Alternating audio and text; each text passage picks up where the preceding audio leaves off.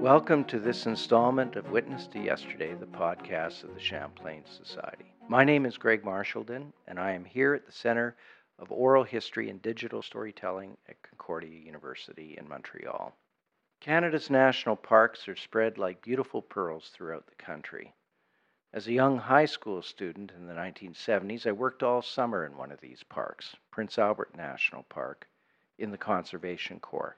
I was already familiar with the place. This was the park where one of Canada's first environmentalists, the famous, or the infamous, depending on your perspective, Grey Owl, worked with his wife, Anna Herriot, in the 1930s. From the time that I was 15, I would canoe every summer to his remote cabin on tiny Lake Ajuan. These experiences became the source of a lifetime love affair with remote spaces in Canada. However, there was a darker side to the establishment of Canada's parks. In the case of Prince Albert National Park, it was the removal of Indigenous residents in the park to an area outside of the boundaries of the park. Today, to talk about this darker side, is Ronald Rudin. He is a professor of history at Concordia University and the author of Kouchibouguac, Removal, Resistance, and Remembrance at a Canadian National Park, published by the University of Toronto Press in 2016. His previous books include Histories on English-speaking Quebecers, The French Banks, The Case Populaire of Quebec, Collective Memory, and The Acadians. Professor Rudin is unique in the sense that he is also a documentary filmmaker who has turned history into documentaries, all focused on how the general public comes to understand their past. Ron, welcome to Witness to Yesterday. Thank you very much. So what was the precipitating event that led you to research and write this particular book? So the project that I did prior to the Kouchibouguac project dealt with the 400th anniversary of the beginning of Acadie. French settlers of Atlantic Canada had settlement prior to the creation of French settlements in Quebec. The first one was in 1604, and in 2004 there were various celebrations or commemorative events to mark this event.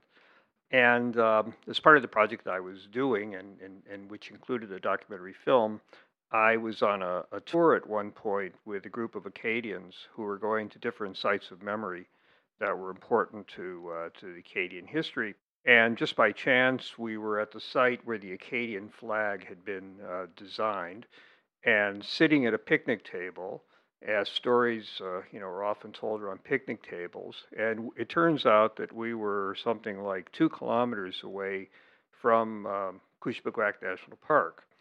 And the Acadians that I was with understood that I was an outsider, and so generously, would occasionally ask me if I knew, one story or another. So in this case, they asked me if I knew the story of the park, and I shrugged my shoulders, and they started telling me the story about a park that had been created, about Acadians had lived there, had been removed, and of course for Acadians, removal is important because they had been deported in the 18th century. They told me about the resistance of the park, and particularly told me about the one individual who was the leader of the resistance, who still lived in the park and still lives there today, almost 50 years after the park was created. So, I figured that this must have been a story that had been told many times. And while it has in various forms of popular culture and in terms of poetry, novels, music, and there had really been no historical treatment of it. The archives had never really been examined, and so there was a kind of a project waiting to be done. Well, can you give us a quick sketch of the history of this particular national park in New Brunswick? Because most of us from outside that province really don't know much about it.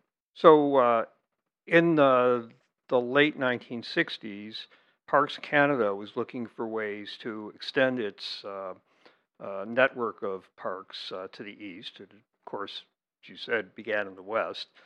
So it was searching for sites, and the New Brunswick government had the idea that a park on the east coast, and Kouchibouguac is on the east coast of New Brunswick, would be an attraction to tourists. And so they saw a cash cow, in a way, by creating the park. So in 1969, an agreement was signed.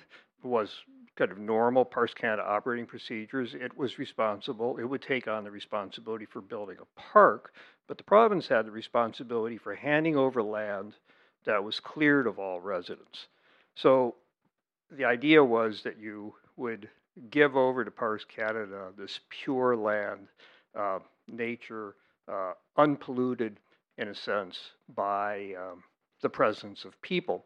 Those people were mostly Acadians, about 1,200 of them, 250 families, not who believed that they, had lived for generations on the land and could continue to do so. The planners and the government officials believed that they were all so poor that they were doing them a favor, and the removal would improve their lives. Because of this difference of opinion, there was significant pushback, resistance on various occasions, shutting down the park.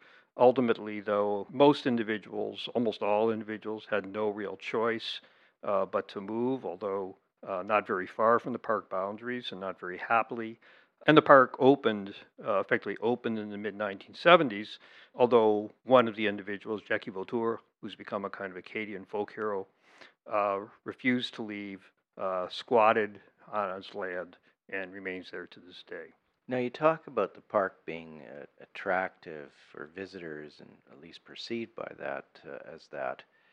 But was there anything unique from an environmental standpoint about the area, and how were the boundaries of the park actually drawn in terms of this environment?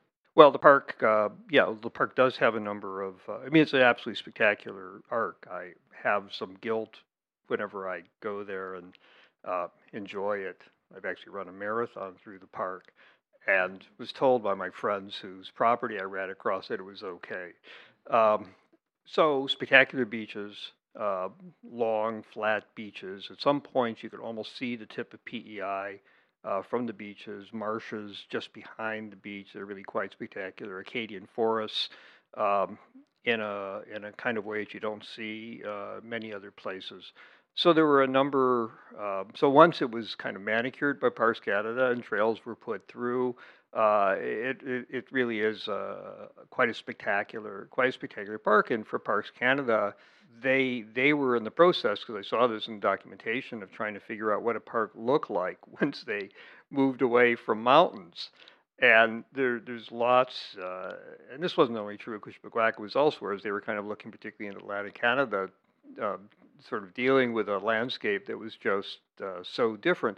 When they went to Cape Breton, they still had, elevations to deal with, but in a place like Kouchibouguac or even in Fundy National Park, they were dealing with, flatter environments, landscapes that didn't have that kind of drama, but just the same had bogs and marshes and beach and forests in a combination they wouldn't have found elsewhere. As for the question of how they drew the boundaries, those were totally arbitrary. And there was a certain amount of mission creep in all of this, because the original boundaries of the park were really quite limited. And then, as the park planners, never really thinking much that every time they expanded the boundaries of the park, there were more and more families that would be eliminated from their own homes, kept finding reasons why they needed to expand it. They had reasons that I've never understood. I still don't understand about how they needed a buffer between the areas where tourists would largely populate the park and the exterior of the park. This is true even today. The individual who squats still on his land, no visitor to the park would ever know he was there, because he's nowhere near where the visitors go, and he's probably 10 kilometers away. But the park believed that it needed, in order to, for their own logic, to keep the integrity of the park, that the borders needed to be pushed further and further back. I do think this was a 1960-ish kind of planning thing. Just describe that a bit, because obviously the 1960s view was that the removal of residents was necessary to create nature, as the folks in the federal government saw it. And this is probably a view that was held beyond the government of Canada. It was probably held by a number of people at the time. And so nature could only exist if there were no residents in the park. Visitors, yes, but no residents. Can you just explain this perspective? And did you discover what its origins were? Well, the origins go back to the 19th century, when the Americans began creating national parks, particularly Yellowstone, and it was called the Yellowstone model. the idea again was that to perceive nature. I mean, this is for me. This was kind of the wow moment in the whole project in terms of our understanding of the environment, because the notion is, or the principle is that when you look at nature, if it's really to be called nature or natural, that frame can't include people. And if we believe that nature is something that people don't live in, it might help us understand why we're in the mess that we're in now. I mean, if we think of people as being part of the environment or part of nature, more precisely, maybe we would have been better stewards of that nature. But that was the perspective of the time, and it had a long pedigree. Parks Canada, of course, violated it as often as they observed it. I've just been to Banff, and there certainly are people permanently residing in the park. But as they built the network, and particularly as the planners, and I think the nature of planning in the post-war period is important here. There was a kind of brutalist notion about how people could be or should be moved in order to achieve some larger, more important goal. So if the goal was to attract tourists and to show them nature, then the people needed to be removed. So, how was the removal handled by Parks Canada? Well, they came in and they went around putting up markers, stakes on people's land. This was sometimes the first that the individuals who would be removed knew what was going on. There was often no advanced warning, so there would be whisper campaigns among the residents. I interviewed a number of the former residents for the project, and they would, tell me that they would suddenly see stakes going up, so they knew something was going on. The Parks Canada created, well, I should say the New Brunswick government, because they were responsible for removing the population, created a map that didn't exist before and was designed entirely in order to do a kind of orderly removal of people from the park. And so the kind of planning of the exercise, was done with kind of military precision. They divided the park into various sections. The sections would be removed in some sort of order, dealing with one after another, which meant that if you were in the second or third wave to be removed, you would be watching all this time while your neighbors, which weren't very far away in the next village over, because there were 7 villages that were removed, you would watch them being removed and just sort of, feeling the tick-tock of the clock until your turn came. People were lowballed. They were offered very small compensation for their land. I mean, it was clear from the documentation I read this was intentional. The people were seen as, well, they were poorly educated, but that doesn't mean they were stupid. But that was the view was that they could probably be convinced to take something less than what it was really worth. Again, this was all on the back of the New Brunswick government, which was hoping to spend as little as it could in order to be able to turn the park over to the federal government, which would then build the park.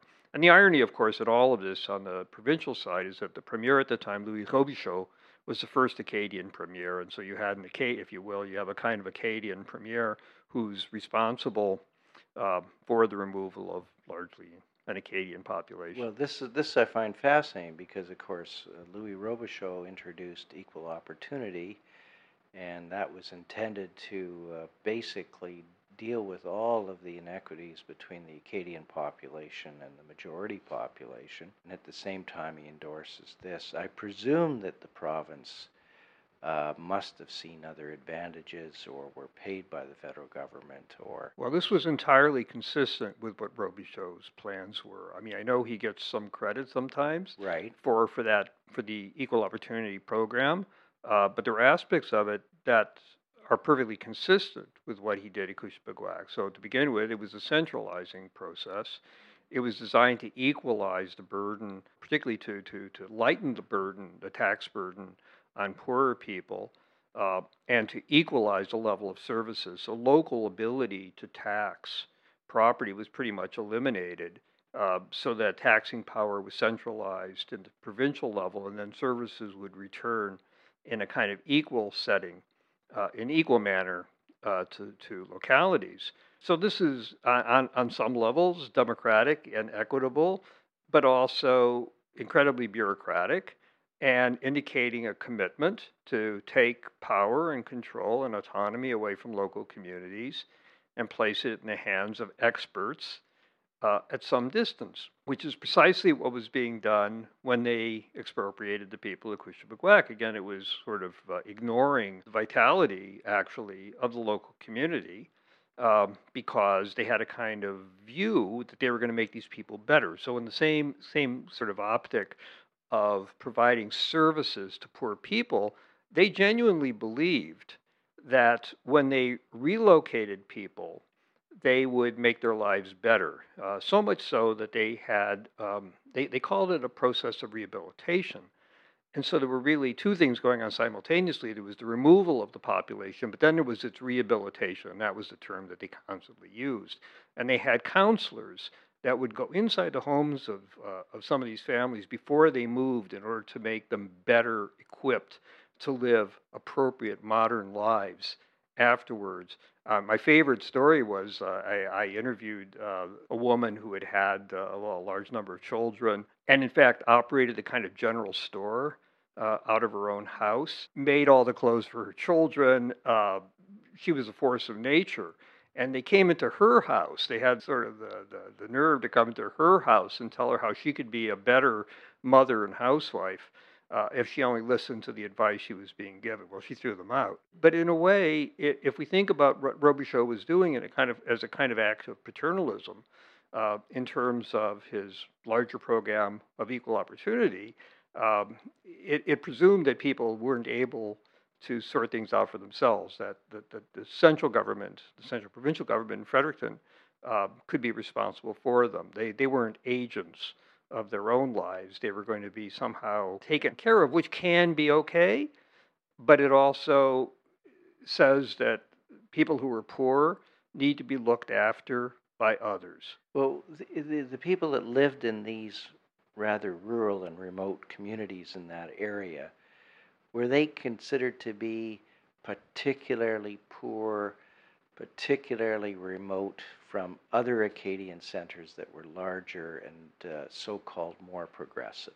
Well, I mean, there were many studies done. I mean, I claimed in the book that it had to be one of the most overstudied populations in Canada. There were studies after study after study, partly to justify the removal of the population. The studies, in a sense, were designed to show just how poor they were, and they were. And there were claims that this area, that Kent County, where it was the poorest county in New Brunswick, which was one of the poorest provinces in Canada, and that this particular corner of Kent County was one of the poorest parts of the county. So again, just to kind of lay it on. And there were certainly... These people were perceived as what we'd call hillbillies. Yes, that's right. There was lots of talk about, they were, there was too much interbreeding. There were, too many cousins marrying each other. It was really quite brutal, the kind of campaign that was done. I thought that some of these studies, in fact, legitimized the park by delegitimizing the lives that these people lived, because you needed to have them seen as people who needed to be moved in order to generate support for the idea of the park. But in fact, and statistically, again, this was kind of the role of the expert in all of this. So they would send in the experts who would collect data. But the data, often would be about, such things as income earned, or in the case of agriculture, crops sold to market. And the problem was that this was not an economy that was highly monetized. So a typical family would earn some of its income from logging with no receipts, some of it from small-scale agriculture, things like blueberries. Raising blueberries was very popular, but people would sell them at the side of the road or would sometimes barter with others. Or fish, but none of it, very little of it was actually sold, and there were rarely receipts. Jean Chrétien was the minister responsible for Parks Canada at the time. And Chrétien kept, I saw in the correspondence, kept going on about where are the receipts to prove these people had the incomes that they claimed. And they just didn't get it, right? Or didn't want to get it. So these people lived, it's not it was an informal economy. It was one where people helped each other out, where people, in a sense, without overly idealizing it, understood that there were ways to work nature for their own benefit without overly exploiting the resources that were available. To be sure, there had been a movement, a slow movement of people out of the area, which was typical in Atlantic Canada in the post-war period. I mean, there weren't enough resources to support the number of children.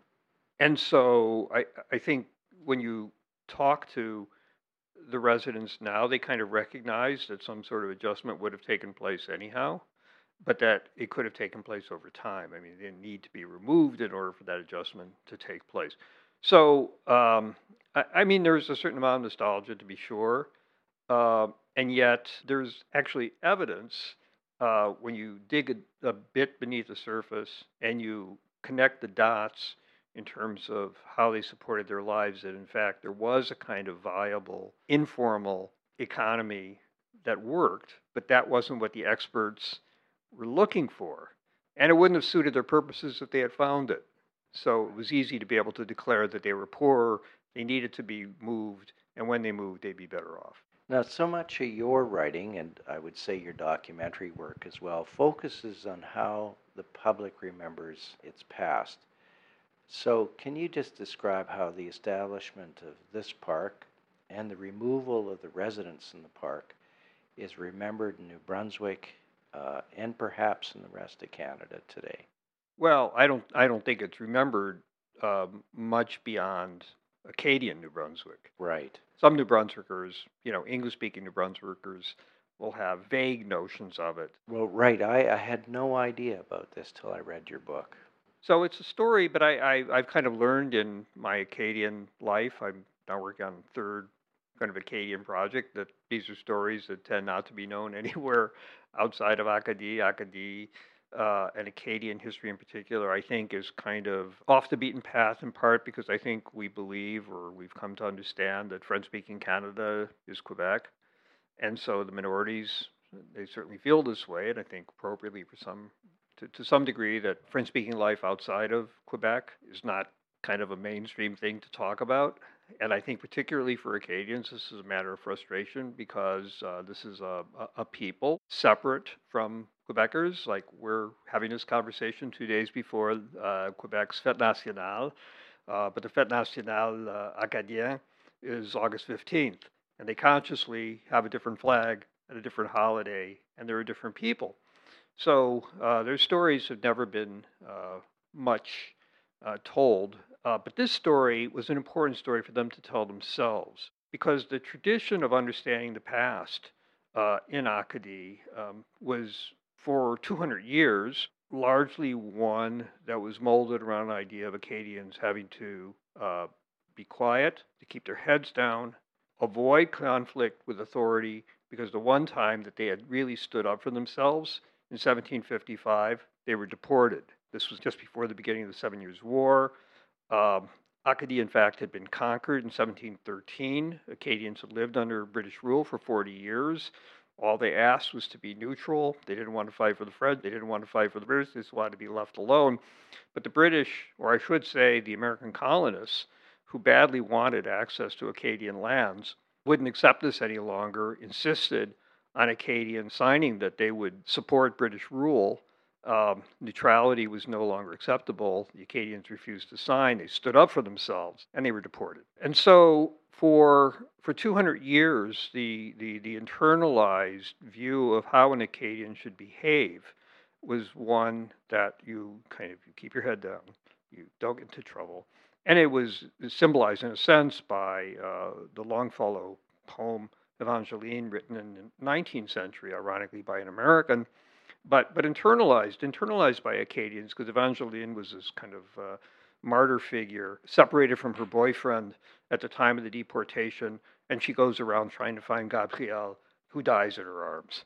But this kind of martyr who she doesn't protest being removed, and she accepts suffering as part of her fate, was internalized. I mean, even today on Acadian holiday on August 15th, there'll still be in every community, there would be someone who will be playing the role of Angeline and Gabrielle. But this notion that you keep your head down, you don't cause trouble, you don't resist authority was a dominant story. And then Cushbequac came along, where people were prepared to break the code and to stand up and to push back. And it's really in this context that the leader of that resistance, Jackie Vautour, became a folk hero, because he had the nerve to be able to say, I'm not leaving, which was totally out of character. Now, some people hate Jackie Vautour, even to this day, some Acadians, for the fact that he kind of violated the code. It's not the way we behave. On the other hand, it's unmistakable in terms of popular culture and popular memory, but this was an alternative kind of view of what it meant to be Acadian. It was gendered. Jackie was the tough guy, often pictured, holding a rifle. There's no evidence that he particularly did anything terrible to anyone, although there's certainly many rumors of it. But it was an image of an Acadian and how they could be that was totally at odds with the earlier conception. And so in documentary films, in theater, in music, there emerged a kind of understanding of the story that was built around Jackie in particular. And when I came to the project, one of the things I wanted to do was not to tell the story of Jackie Vautour, because it's been told many times in these other contexts. But there were 250 more or less families that left, and the Vautours were the only one who stayed. And so then there were the stories of all the other people who left.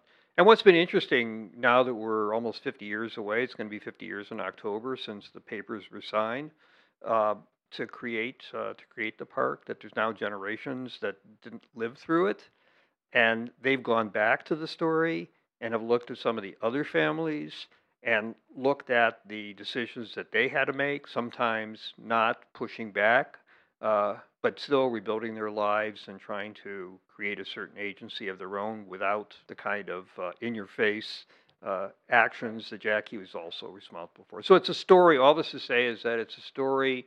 In the last couple of years, there's still been new pieces of theater that have been written. It's a story for Acadians that just doesn't go away. So that brings me to reconciliation. And we've had a lot of talk of reconciliation in this country because of the Truth and Reconciliation Commission of Canada. Was there a reconciliation in this case? Well, for some people. One of the saddest things for me in this whole story is how the community of people who were expropriated, because there still is a kind of self-conscious expropriated community, has been divided by the story. There are people who remain committed to this day to the idea that they can get the park back. There are constant legal actions. There's currently one ongoing, headed by the Vautour family, because now it's not just Jackie, it's his sons, who are, now Jackie's 85, his sons are in his 60s, and there is a group that will never reconcile with parks because they believe that it's their land, and until their land is returned, there is no reconciliation. But they're not alone, and I that's kind of what I meant when I said that I was interested in getting beyond Jackie. I also met, though, many other former residents who kind of recognize that the park isn't going to return their land, and that another way to go would be to work with Parks Canada to try to create recognition within the park that this land was once theirs, and to create interpretation within the park, so that when a visitor comes to the park, they don't see only, the beach and the forests and the trails, but they also recognize that there was a human history here, and a history that didn't begin with the Acadians, that went back to the Mi'kmaq, who of course had lived there prior to the Acadian settlers. And so, to some degree, the project ended in a sense when I visited the park for the opening of a new interpretive center, which included a large exhibit, permanent exhibit, explaining the lives of the communities that had been removed. It was a somewhat edited version of their lives, perhaps to put Parks Canada in a better light than it deserved, but still it recognized the fact that people for generations had lived there. And so for those residents, there had been some kind of reconciliation. For Parks Canada's perspective, they gave up this whole practice of removing people without their permission because of Kouchibouguac. Well, that's what I wanted to say. This resistance permanently altered Parks Canada policy. Is that correct? Absolutely. They had done it elsewhere, almost simultaneous to the Kouchibouguac case at Forêt-Quéant National Park in the Gaspé region of Quebec. They had done a very similar kind of thing, not quite resisted in the same sort of way, but still creating significant unhappiness. And ultimately, Parks came to the conclusion that this wasn't really a very useful way to go. And so it was because of Kouchibouguac in particular that by the mid-70s they had already abandoned the policy. So there was nothing from that point on. There was no reason for Parks Canada to continue to, in a sense, walk away from recognizing what had happened, except for the fact that there were people who wanted to get their land back, which has always made it, somewhat complicated. But there were people within Parks, to be sure, who wanted to find some kind of reconciliation. Many of the residents moved literally meters on the other side of the border that was created when the park was done. I know people who moved their houses down the road. I mean, you could do that if you wanted. One of the options was to move your house, and I know people who moved their houses literally down the road. They lived on the same road as they had before, but just outside the park border, and for these people, for some of them, it was important to recognize that they weren't going to be able to go back to what they had, but at the same time, they could work with Parks to try to have this past recognized. So I understand that there is a website associated with this book. Can you tell us very briefly about its purpose? We did a series of interviews with former residents. In part, the website stands on its own, but it also reinforces things that I talked about in the book. We took people back, in many cases, to their land for the first time. By then, it would have been 45 years. So there were tears. And what we created were a series. There's 26 what we call capsules. They're 2 or 3 minutes of video. You see the individual. You see archival documents we have of what the land looked like at the time, and so you can contrast the landscape from 50 years ago to what it looks like today, as people would go around the land often and narrate what had been there before. The website is called Returning the Voices to Kouchibouguac National Park, and it returns the voices on various levels, right? So we were returning the voices in the sense that they were physically coming back to the park, and it allows people to in a sense, see the park or hear the park with those voices embedded in it, because the navigational tool on the site is in fact the expropriation map that had been created at the time to remove people. Finally, for people who are visitors, so if anyone listening to this is going to be a visitor to the park, you could actually access this on your phone, and there's a means by which you could actually be directed by a Google map to the site, so we would be returning the voices through that dimension as well. Ron, thank you so much for being part of this podcast. It was a pleasure to talk to you. My pleasure. My guest today was Ronald Rudin, the author of Kouchibouguac, Removal, Resistance, and Remembrance at a Canadian National Park, published by the University of Toronto Press in 2016. You've been listening to Witness to Yesterday. Please visit our website at www.champlainsociety.ca, where you can become a subscribing member and help support the preservation and publication of documentary history in Canada. This podcast is made possible by the members of the Champlain Society. I also want to thank the Hudson's Bay Company History Foundation and the L.R. Wilson Institute for History at McMaster University for their support of these recordings. My name is Greg Marshallden, and this podcast was recorded in Montreal on June 21st, 2019. It was produced by Hugh Backhurst at Ryerson University in Toronto. We look forward to you joining us again.